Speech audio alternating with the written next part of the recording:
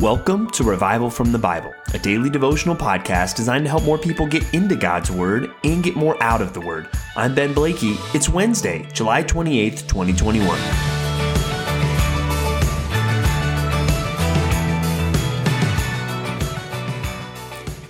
Well, if you drive past a gym or a fitness center this morning, you're probably going to see a lot of cars in the parking lot.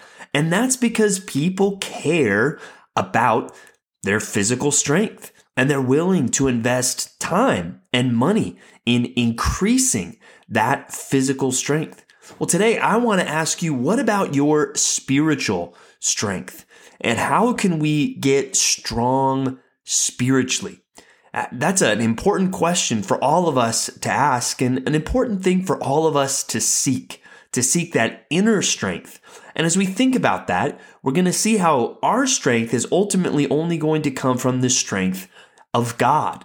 And so there will be some things, as we see today, where we need to wait on the Lord and rely on His strength. That's ultimately how we will be strong, but that doesn't mean that there aren't any proactive steps that we should take to foster that strength in ourselves. So let's start with Ephesians chapter 6, verses 10 through 24, where right at the beginning, we are commanded to be strong.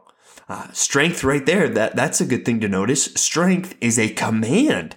We are commanded to be strong. Look at Ephesians 6:10. It says, "Finally, be strong in the Lord and in the strength of His might."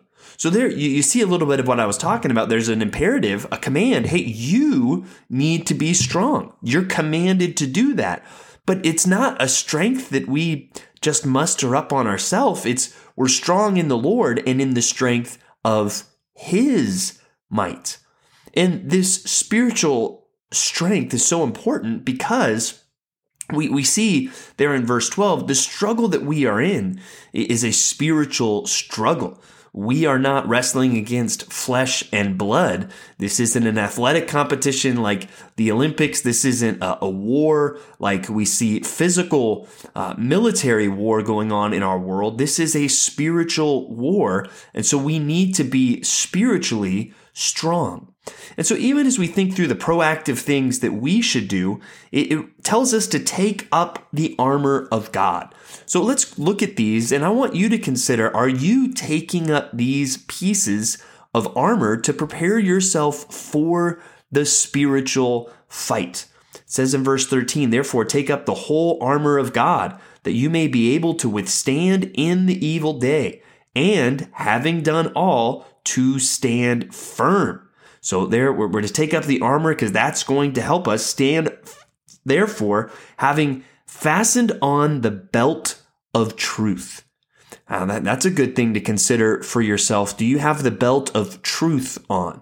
And even many times the belt was an important part of the Roman soldiers' wardrobe, because many times they would wear a long tunic, but that idea of girding up your loins, what that means is they would take kind of the loose flowing ends of that tunic and tie it up in their belt so that they were more ready and agile, and the flowing parts of their garment would not hinder them in combat. And I love the image of that, really the belt of truth, that we're tying up the loose ends of our mind with the truth of God. Are you doing that? Are you tying up the loose ends of your mind with God's truth? Or are those loose ends in your mind just kind of left there flowing and tripping you up when it's time to fight? Consider that. Next, it goes on, the breastplate of righteousness. Putting on the breastplate of righteousness. And I love this image of righteousness really protecting our hearts. That's what the breastplate did. And that's a good reminder that our own personal holiness even is one of the greatest defenses we can have in the Christian life. When the battle is out there and we are seeking the Lord, that's one thing. But when we have taken a wound to our heart because we have dropped the guard of our righteousness, that's a problem.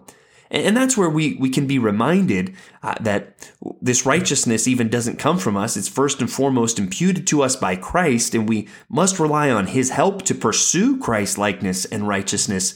But that is an important part of our defense. And as shoes for your feet, having put on the readiness given by the gospel of peace. I mean, are you ready at all times to share the gospel? And are you letting that gospel of peace first and foremost impact your own heart and your own mind? These are important things to consider. And next, it says, in all circumstances, take up the shield of faith, with which you can extinguish all the flaming darts of the evil one. So there we're reminded that the shield of faith, that's our defense. And I love that picture, and even the idea of some of these big shields that you can hide behind, right?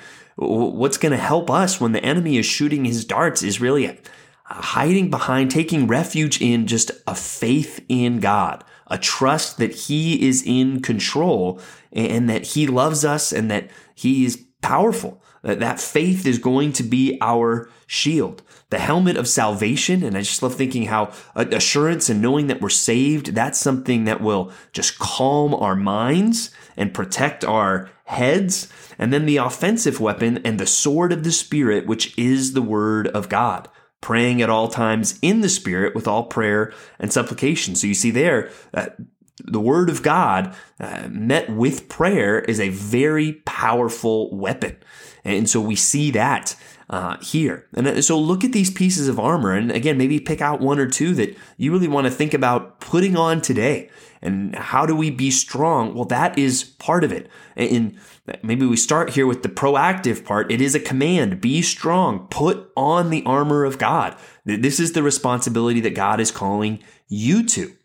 But we are reminded we are to be strong in the Lord and in the strength of his might. So let's consider now the strength of his might, because ultimately it does come down to God and his strength.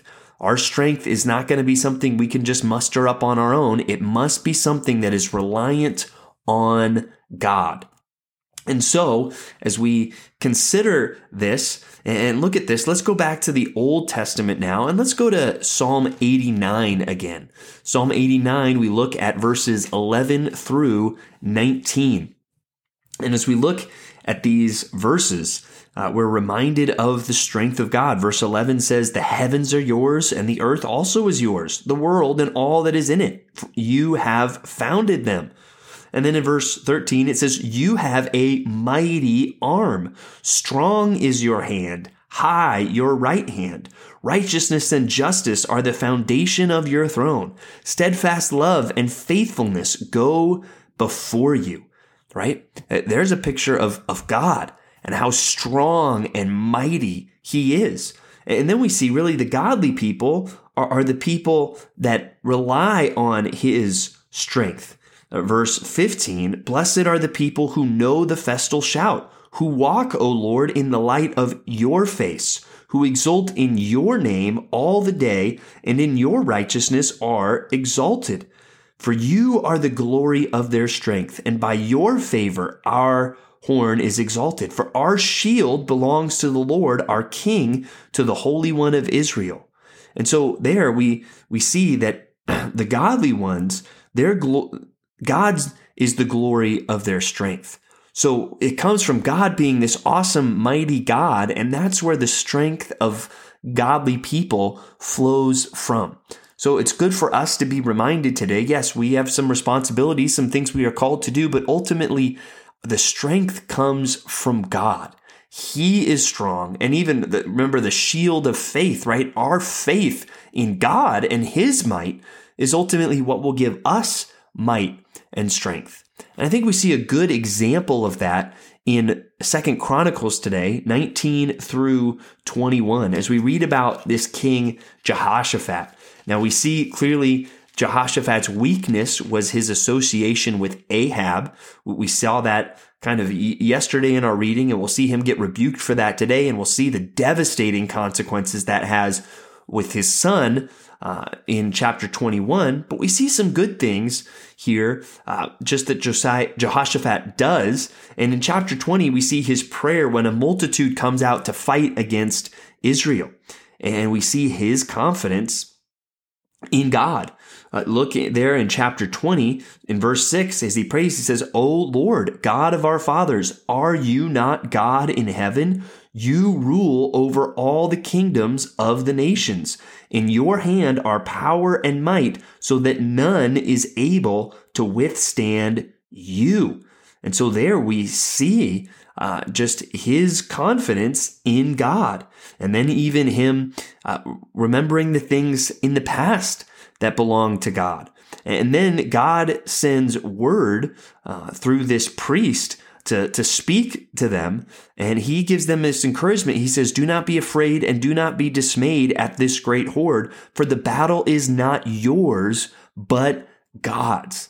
And there again, I think we see kind of the balance we need to have in our perspective from all these readings today. We are commanded to be strong, and we're commanded to put on the armor of God, but we're also reminded the battle does not belong to us, but it belongs to God. And so I think we need to have that balance that, yes, we have responsibilities, but ultimately we trust in God, and the battle belongs to Him. And as you think through your own life today, may you feel both of those. God is calling you to action, to put on the armor of God, but God is also calling you to faith, to watch and see what He will do. And so as you pursue spiritual strength, may you really look for both of those things today.